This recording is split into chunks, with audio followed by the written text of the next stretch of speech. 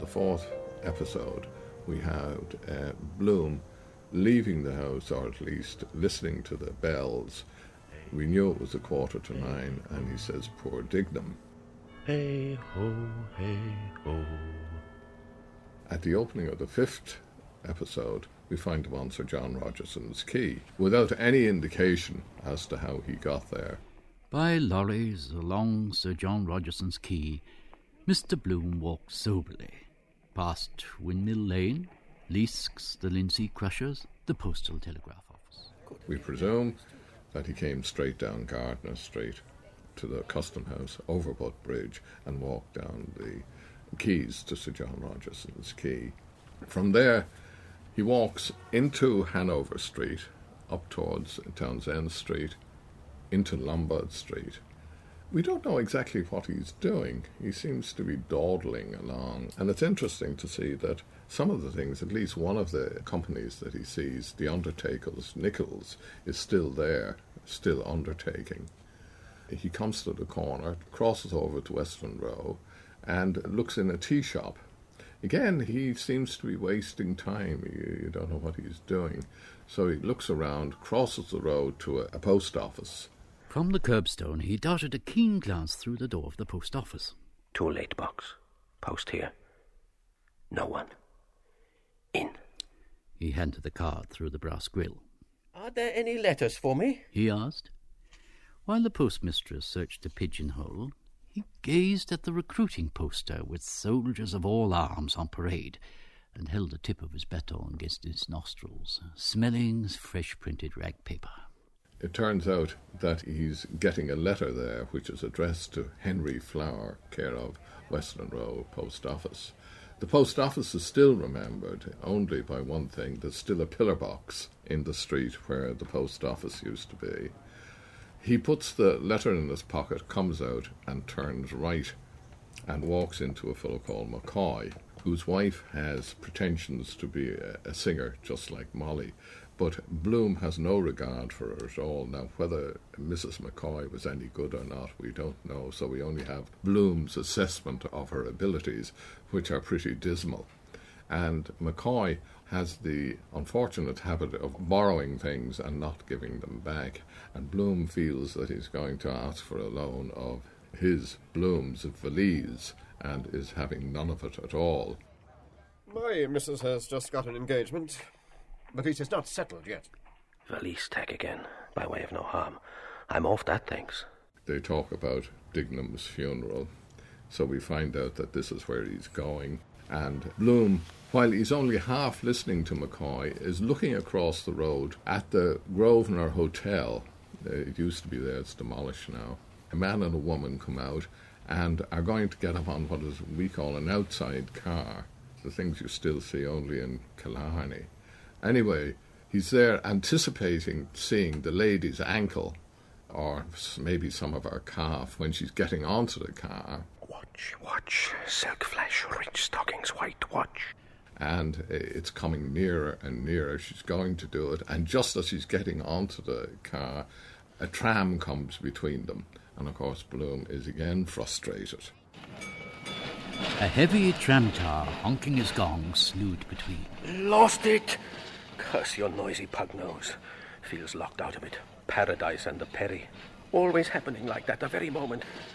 But anyway, he gets rid of McCoy, sees where he's going and goes the opposite way. He turns right again, down towards Cumberland Street he goes down, past the hazard of the Jarvies who are there waiting for fares, because Western Row Station was then quite an important railway station. It was important enough to have a row of cabs waiting outside for fares. He passes them, turns right again into Lombard Street, Cumberland Street at least, and takes out his letter and reads it. And it turns out that it's from a lady called Martha, with whom he's having an illicit epistolary affair, I suppose, an affair by letter. They've never met, and he has no intention of meeting her. And seemingly they've had some correspondence, and she's getting rather impatient with him and wants to meet him, and he's saying that no. She encloses a flower with it, and he puts the flower in his pocket. and tears up the envelope very carefully and throws it away, but keeps the letter. Dear Henry, I got your last letter to me, and thank you very much for it.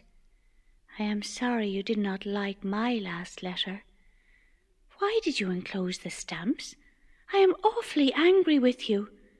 I do wish... And then he goes in the side door of the church where we are, and we're more or less standing outside. And the strange thing about Bloom is, although he appears to have been a Catholic, he doesn't know what's going on. He has no understanding, no appreciation of what's going on. Anyway, when Mass is over, he comes out the front door, which is where we're standing, turns left, and walks down towards Lincoln Place into a chemist shop there, which is still called Sweeney's. And there he buys lemon soap and orders lotion for his wife, Molly. He comes out and he has a paper under his arm, and Bantam Lines comes from a pub across the road, which is now, I think, Kennedy's it's called. It's on the corner of Lincoln Place and Westland Row. And Bantam Lines wants to see the runners in the Gold Cup. Bloom looks at him, says he needs a shave, that he really should wash, and he wants to get rid of him. And he says, keep the paper, I was going to throw it away. Bantam Lyons raised his eyes suddenly and leered weakly. What's that? His sharp voice said. I say you can keep it. Mr. Bloom answered. I was going to throw it away that moment. Bantam Lyons doubted an instant, leering, then thrust the outspread sheets back on Mr. Bloom's arms. I'll risk it. Here, thanks. Unfortunately for Bloom, there's a horse called Throwaway in the race, and Bantam Lines takes this to be a tip for the horse. And this is going to get Bloom, if I can anticipate something, into trouble later in the day.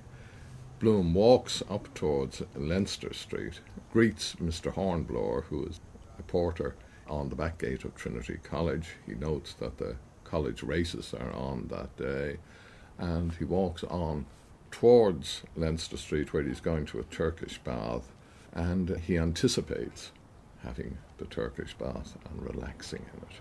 And that's where we leave him at the end of episode 5. Enjoy a bath now. Clean trough of water, cool enamel, the gentle, tepid stream. This is my body.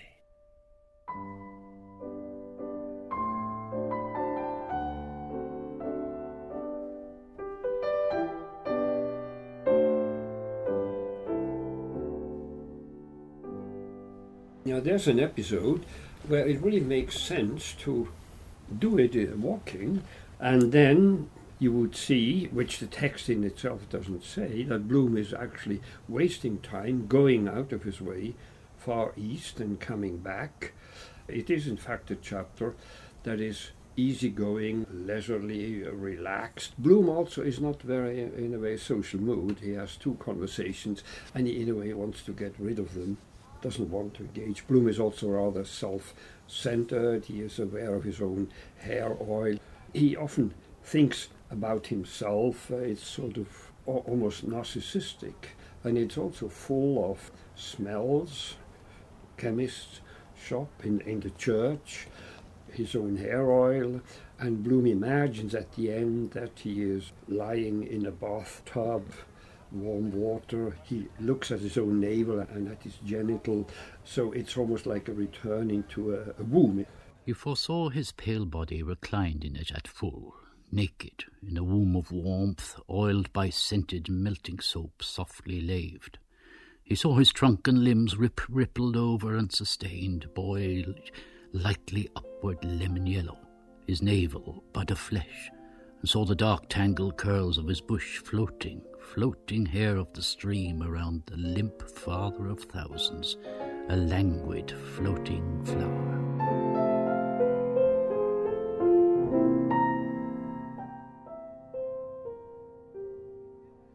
It is also quite obvious, if you walk into Cumberland Street, that this would be an ideal place to read a letter, because it's under the bridge and hardly anyone ever passes there. So what we also now learn, looking back, is we know now why Bloom was so concerned, briefly in the previous chapter, about this white slip of paper in his hat. This is his pseudonym. He called himself Henry Flower and is, as we just heard, exchanging letters with a woman whose name is, if that is her name, Martha Clifford. So they have been exchanging letters, 3 it seems at the time. And Bloom first worries, didn't I go too far? And Martha actually says something, I called you naughty boy and I want to punish you, because Bloom must have said a word that was a bit offensive. He's probably trying out to tell you how far can he go, it must have been. And she sort of in mock anger tells him off. And there is a strange thing. She writes, and it seems to be a typewritten letter, I did not like that other world. What of course she means, as it turns out, this word. So we have a typo. I called you naughty boy because I do not like that other world. Please tell me, what is the real meaning of that word? Are you not happy in your home, you poor little naughty boy? This shows, on the one hand, that, of course, Joyce reproduces mistakes that people make. But, of course, it suits Joyce's purpose to have a world emerging out of words. That's, after all, what literature is. And that is something, again, that's dependent on the English language, where the world is only one letter away from word. You see, that's one of the many things that would get lost in translation, or has to be done in a very forced way, or has to be annotated, or something like that. And write by return to your longing, Martha. P.S.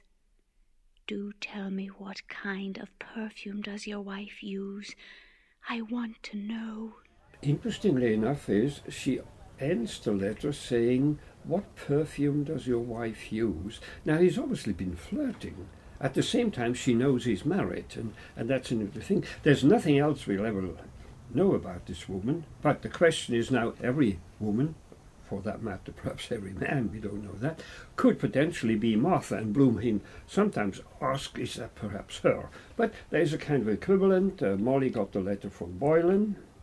That was sort of then half hidden, and we don't look into it, and Bloom has some kind of compensation for him, but obviously he's too cautious to engage in any relationship which would only complicate matters. But she's equal to him, because she too doesn't give her address either. Yeah. Which is very strange, because how did they come in contact? We discover later how it happened, and we won't go into that. But she is care of the Dolphins Barn post office. That's her address. So it probably is that she doesn't live near Dolphins Barn no more than Bloom lives near Western Row. So there's a pair of them in it, and they're both being very cautious. She wants to meet after the rosary, does she? After Mass, they say, sort of. Well, Bloom doesn't want. And she also encloses a letter, and you get an interesting thing about flowers. Bloom calls himself Henry Flower, which isn't too far away. He's been sent a flower. In the end, his penis is called a flower. There's a lot of that, and a lot is done with the name. She also, Martha, refers to the beautiful name you have, Henry, which is a name he does not have. But there's an additional irony to the name, insofar as no one in Dublin in 1904 would have used the pseudonym Henry Flower, because in around 1900 there was a murder committed on the Dodder. There was a DMP man involved, and his name was Henry Flower, and his sergeant committed suicide, and he was charged with the murder of this girl, and he was found not guilty and just disappeared, probably to Australia. We don't know where he went. Anyway, he disappeared. So everyone would have been familiar with the name Henry Flower, and if you came in with a card looking for, it'd be like coming in with a card for Dr. Crippen or something like that in Dublin. Jack the Ripper or something. Something like that. There's this thing of Joyce again playing the trick of using a name which no one would have used at all.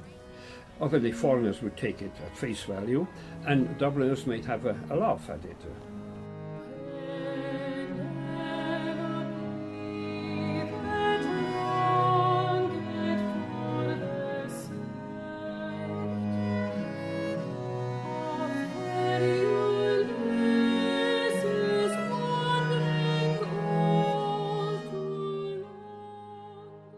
something else comes here, and that is also typical for Joyce. We have Bloom attending an ongoing Mass, and it's quite clear he doesn't quite know what it is. He hasn't got the terms, that thing. He put the communion cup away. And interestingly enough, we begin the book with Buck Mulligan, who is acting like a priest on top of a tower. So we have a parody, and we have Bloom with some kind of sympathy and curiosity watching it, not understanding it, and the real thing is somewhere in between. We never get the real Mass. We get a misunderstood one and a mocking one, and that is very often typical, that we get two perspectives when we have to guess. Some of you here, of course, would know exactly what's going on, and for outsiders would also be strange. Well, that's where you're wrong, Fritz, if I may say so. We won't know. Younger people won't know, because it was a Tridentine Mass that was going on.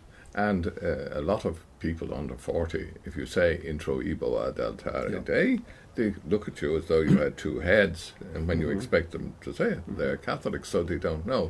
We are moving away constantly from our understanding, and we are becoming more equal in our ignorance with everyone else. Yes, no, in the distance of time. And I think, by the way, Joyce must have miscalculated one thing. I'm quite sure he would have thought the Latin of the Church would remain. Oh, forever. Yes, forever. Yeah, I think he would be disappointed. There's no question there. Yeah. Yes, that is true.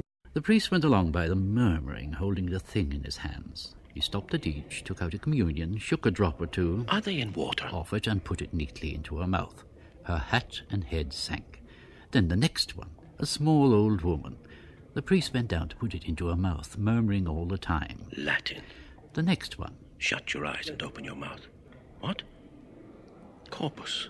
Body. Corpse. Good idea, the Latin. Stupefies them first. Hospice for the dying.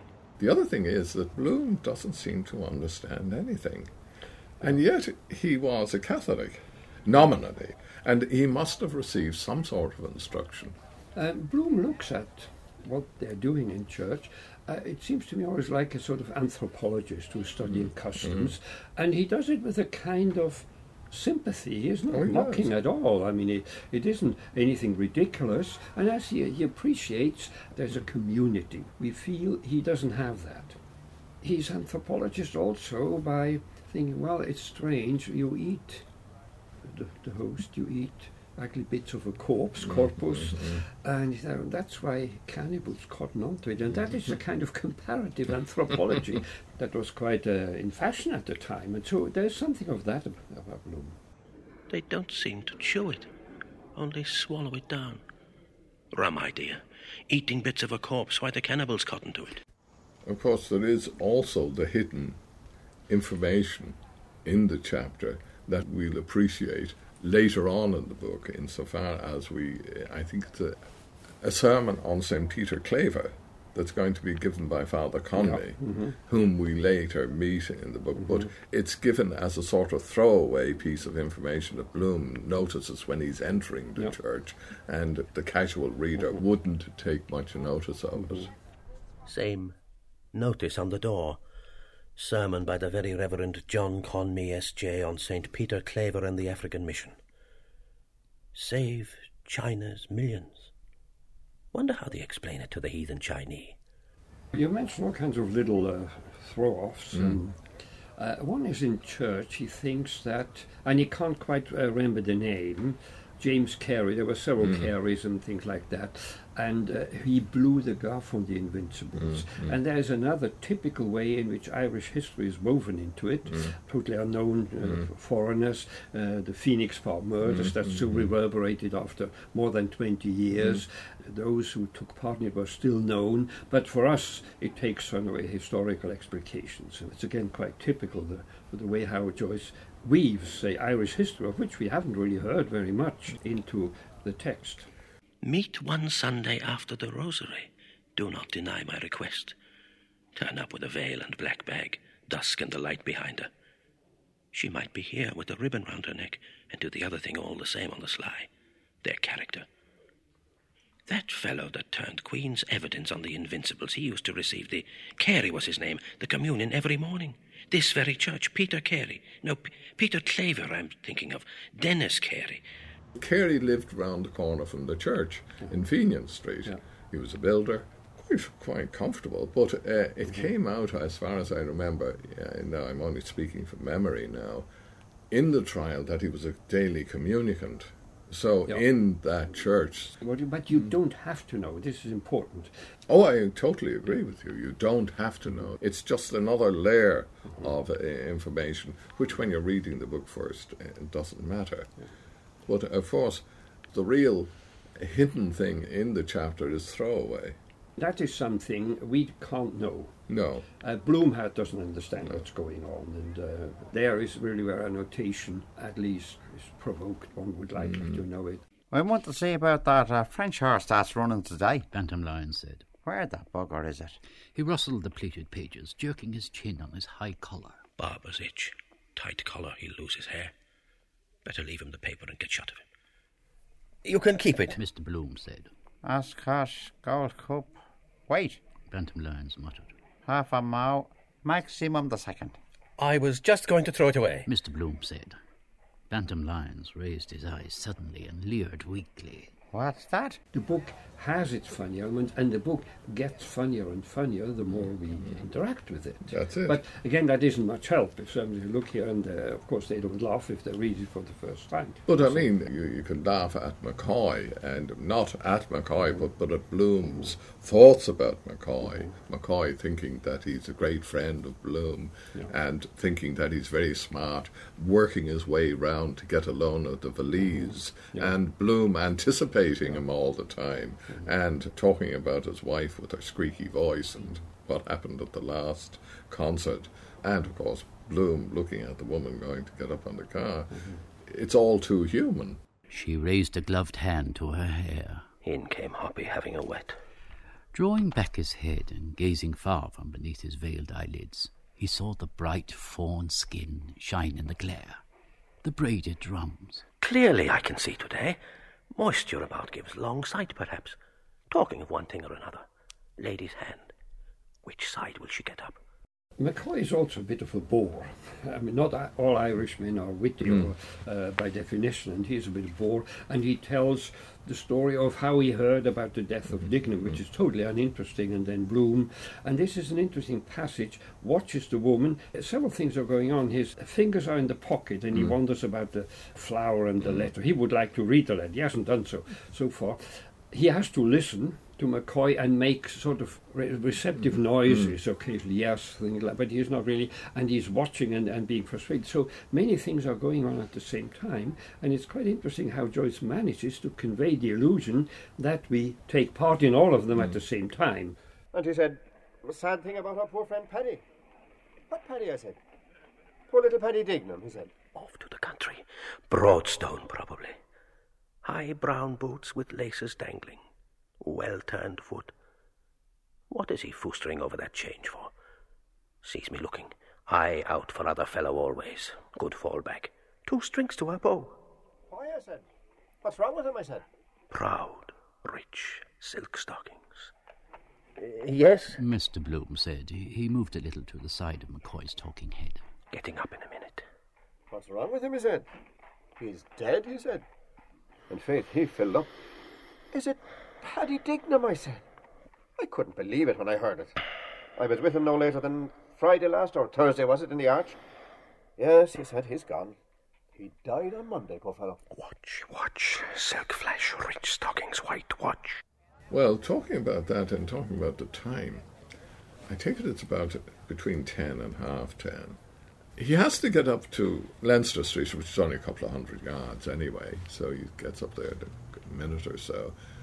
But he has to have his bath, dress again, come out and get a tram to Sandymount. Now, getting a tram to Sandymount would take, being generous, a quarter of an hour. And the funeral is at 11 o'clock. And yet he doesn't seem to be in any hurry. Certainly when we see him anticipating, relaxing in his bath, he's not a fellow saying, well, I have to get this done quickly. And yet he arrives in time for the funeral. That is again now the link to the Homeric side. Joyce called it Lotus Eaters privately, and that is really the first of the adventures in the Odyssey. It takes up only a few lines, it's not an extended one, where they were driven off. They had to go north, and the bad winds took them away. And they came to the place of the lotus eaters. Lotus was a kind of fruit that made you happy and forgetting everything and that kind of thing. And so what Joyce takes over is, as I say, all kinds of things that are relaxed. He thinks of somebody floating in the Dead Sea. There is a chapter full of exotic smells and things like that. He's relaxing in the bath. He thinks the Latin hypnotizes them. He thinks of the effect that advertisements have. So this is in a way the modern equivalent of the lotus flowers, which also in the Greek is related to forgetting. And this chapter is also about forgetting. As it turns out, Bloom will in fact not return as he promised. Yes. This is in a way how the Homeric thing, not as an equivalent in action, but as the motive of having an easy life. The companions of Odysseus had to be forcefully brought back to the ship to get on with the job. So this adventure is one to give in to seduction, and it's a different sort of danger, the danger of having too good a life. But meet me